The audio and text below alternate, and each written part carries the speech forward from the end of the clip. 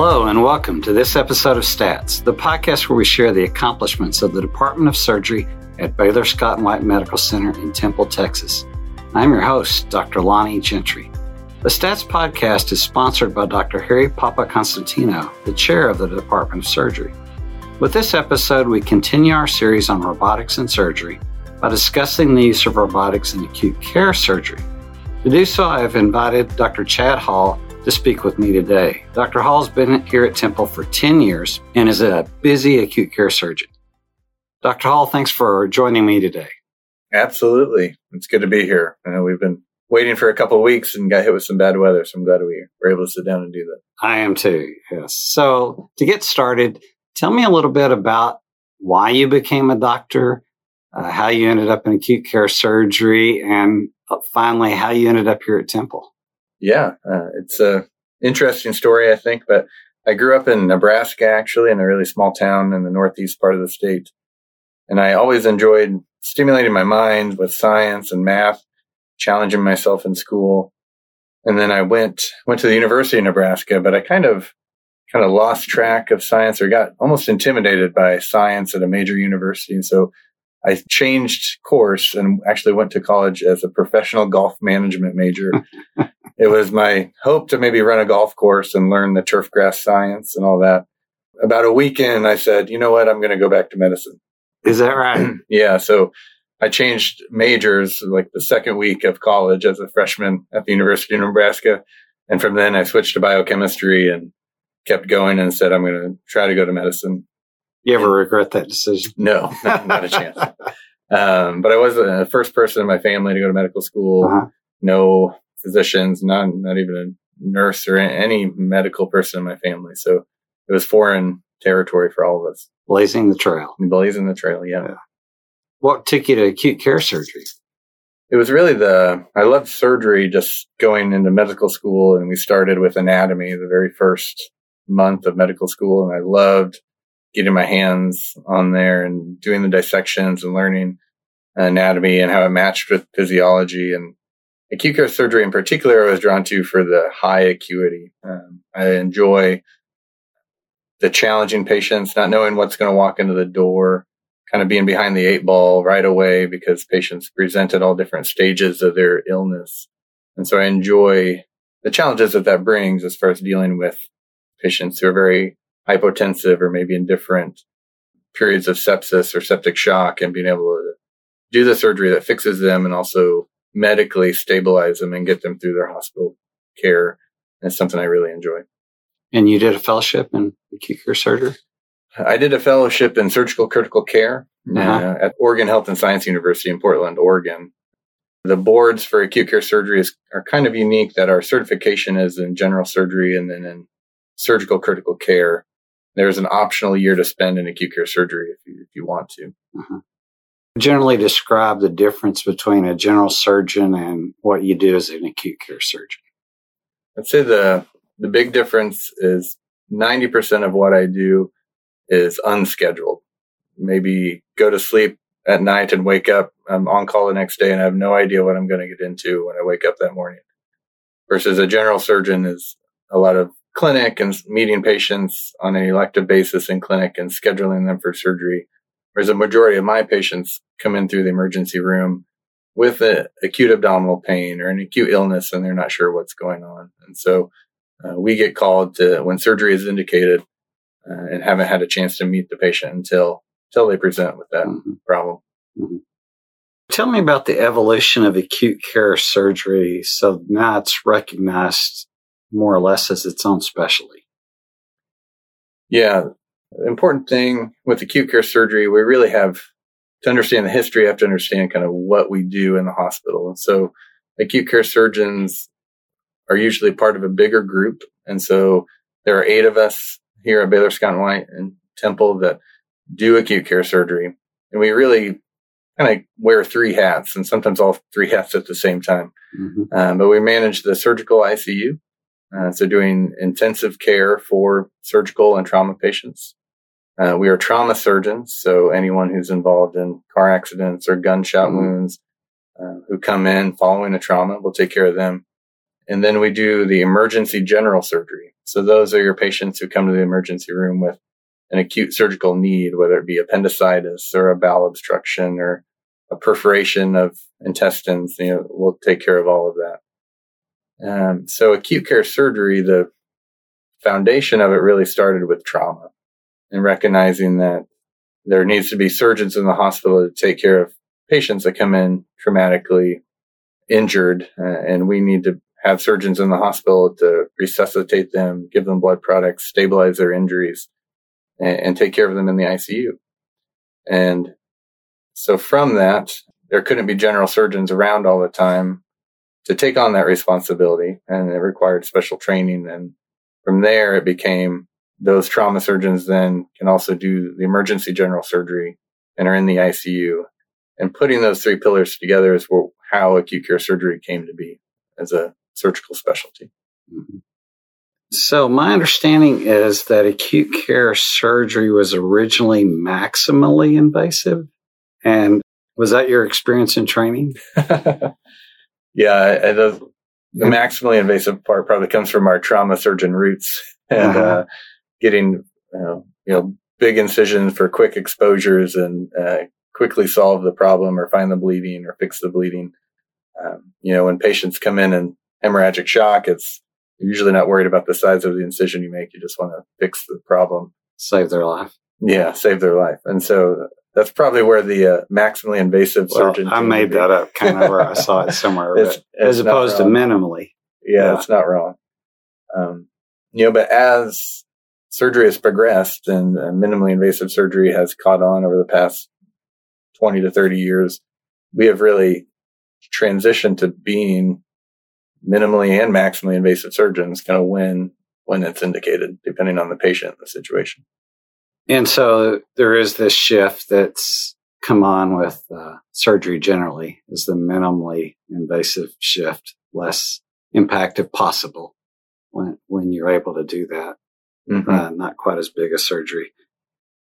And recently, it's the robot has got involved. Is that really on the cusp right now of the use of the robot in acute care surgery? And yeah, I think pretty recent thing. It is a pretty recent thing. I think we as acute care surgeons, just like all other types of surgeons, are under the same pressure isn't the right word, but trying to make the right decision for patients to how can we get the operation done with smaller incisions and less pain and a shorter hospital stay and getting them home to, our number one goal is for the patient to make a full recovery as quickly as possible, even as acute care surgeons. So part of that is minimally invasive techniques. And I think the robot provides a new platform for minimally invasive surgery with exposures and visualizations and instruments that we've never had before.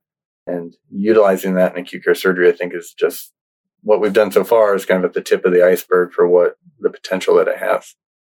Would you say there's any particular needs that are conducive to the robot in acute care surgery that you're more apt to use the robot, or does it just depend? I think there's definitely patient selection plays a huge part of it, but certainly there are some pathologies that we see in acute care surgery with certain bowel perforations or obstructions, diaphragm injuries, where the visualization the robot provides and the instrumentation allow us to use that platform, use the robot with more success than we've ever had with standard laparoscopy. Tell me if I'm correct here. So there's a bit of a trade-off, it seems like. It does take time to get a patient ready to do the robot. But you're able, in certain cases, the tools that are available to you make it worth that extra time. Definitely. Again, it's patient selection, and just like standard laparoscopy and other minimally invasive techniques, that patients have to meet some checkpoints or they have to be hemodynamically stable. So you have to have time where you don't have to rush them up to the operating room, but time to kind of plan the surgery out. And if they can tolerate, we blow the abdomen up with carbon dioxide so we can see. And so they have to be able to tolerate that from a hemodynamic standpoint. And then sometimes if they're obstructed, the intestines might be big and dilated. And so different things or different caveats to using minimally invasive techniques. If the patients meet all those check marks and we deem them a good candidate, the robot can certainly be helpful for completing the surgery. So you did a nighttime robotic acute care surgery recently. I did. Was that the first time that has really come together like it that? Was. It was the first time at night. And you had staff here? That possible? I did have staff here, and that night our nurse in the room had never done a robotic case, and she was a regular nighttime nurse. But our tech happened to be a tech that was just covering at night, but had a lot of daytime experience, and she had done a lot of robotic cases. So it's kind of a perfect combination. And so that way I'd thought about using the robot for this case. And I went and looked at the team and talked to the team.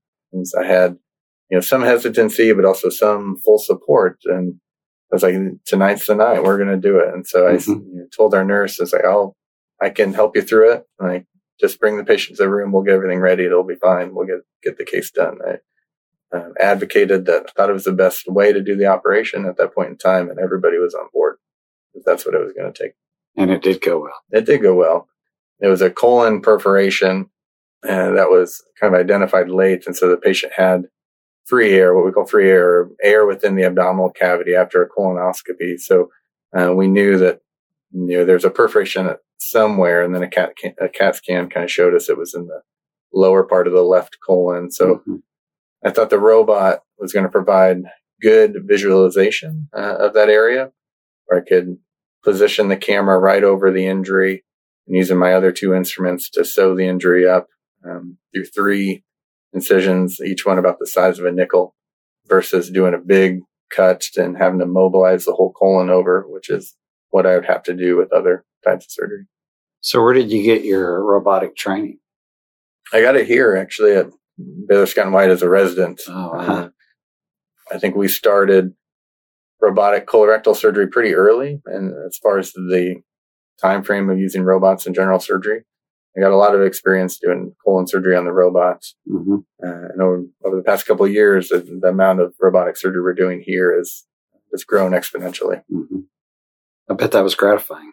It was. Yeah. It was fun just to see the patient do well. It was pain-free and on day 1, and bowel function returned, and the outcome was really good. And just knowing that we did that surgery, was ready to go home the next day was really gratifying. So you see more in the future?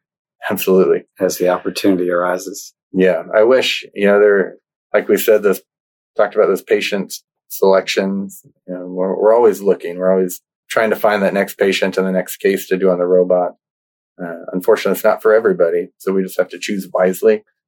One of the first questions I ask myself is, will they meet robotic criteria, or can I do it on the robot? If the answer is no, then we proceed. But if the answer is yes, then we move to the next step and see what needs to be done to use the robot for the case. Robotic surgical patients usually go home sooner. I guess that's a general statement, but generally speaking, the impact on the body is less. And it does seem to be. Some of those things we probably will never be able to study appropriately or research it quite right. I'd say anecdotally, it seems that the surgery we can do on the robot is less traumatic to not only the muscles of the abdominal wall and less pain, but bowel function seems to be returned faster. Patients are up and moving quicker. And overall, I've been very impressed with how patients respond with robotic surgery. How does Baylor Scott & White Medical Center here at Temple facilitate the use of the robot? I think the big thing is we've recognized as a team, not only surgeons, but everyone who works in the operating room, that this is a useful platform for all types of surgery. So there's no bucket that says the robot has to be only used for this type of operation. But really our minds have shifted to say, Dr. Hall is a trauma surgeon, but he's also a robotic surgeon. And if he says the robot's the best way to get this case done, we're going to make it work. And I think that holds true for other specialties doing robotic surgery as well. And so I think we've grown in access, more robotic systems, opening those systems to after hours operations, and training our staff to be familiar with the robot as far as setting it up and turning it on and getting patients there and ready for a robotic operation. So all those things have come together over the past couple of years to really make it a service line that can perform 24 hours a day. You've pretty much answered this question, but I'll throw it out there anyway. Acute care patients don't always get a choice. If you're in a car wreck, you go where the ambulance goes. But let's say there is I guess you do get some walk-ins, some people that walk in. Why would they want to come here? Or why would they pick here over that? What would you tell a potential patient like that they're going to get here, perhaps not anywhere else? I think, one, I really believe in the care we provide for our patients. I think our outcomes are good. I think everyone on the team, every person you would interact with as a patient is really going to have you in mind as the patient of getting that best recovery you can. From a surgical perspective, I think we have a group of surgeons that it's not my way or the highway, or this is how we've always done it. I think we're trying to be cutting edge as far as how can we make this operation better. And I think the robot is a tool, is an instrument that says, we can do your operation maybe 3 different ways. And for a number of patients, the robot might be the best platform to do that operation. And fortunately, we have a group of surgeons who are well trained to provide that care, whether it be coming in through the emergency department or scheduled in clinic. Mm-hmm. What do you see as the future of robotic surgery and acute care? What kind of things do you see down the road that's going to enable the robot to be used more often in acute care? Mm-hmm. I think there are certain patients and injury patterns or disease processes that we're going to become, I don't want to use the term push the envelope because it sounds like we're experimenting when we're not, but we're applying the robot in a way that's just a new instrument to use to do the operation. It's not a new operation we're doing. It's just a new instrument to do the operation or help us do the operation. And so I think there are other disease processes that we haven't tapped into yet, such as bad pancreatitis that needs surgical drainage, or even stab wounds in a hemodynamically stable patient to go in and do a bowel surgery. And those patients could theoretically go home the next day. Those type of things that we haven't moved the envelope that much yet, but I think those times are coming. And we just have to think outside the box more and be willing to try those things. Do you see the robotic platform itself becoming less time consuming as far as setup, that the transition in there is going to become quicker? Yeah, absolutely. I think just the more people you have familiar with it, the more repetitions. A lot of surgery is repetition based. And so getting everyone on board and ready to go and ready to spring into action with the robot, it'll definitely get faster. Good teams. Yeah. Well, Dr. Hall, thanks for talking to me today. I wish you the best, and I look forward to seeing the progress that's made for patient care with the use of the robot at your temple. It sounds like you'll be very much a part of that, and it's exciting to look down that crystal ball and see what's coming. Yeah, it's been great to be here. Thank you. You bet. That concludes this episode of Stats. Be on the lookout for the next episode of Sharing the Accomplishments of Temple Surgery.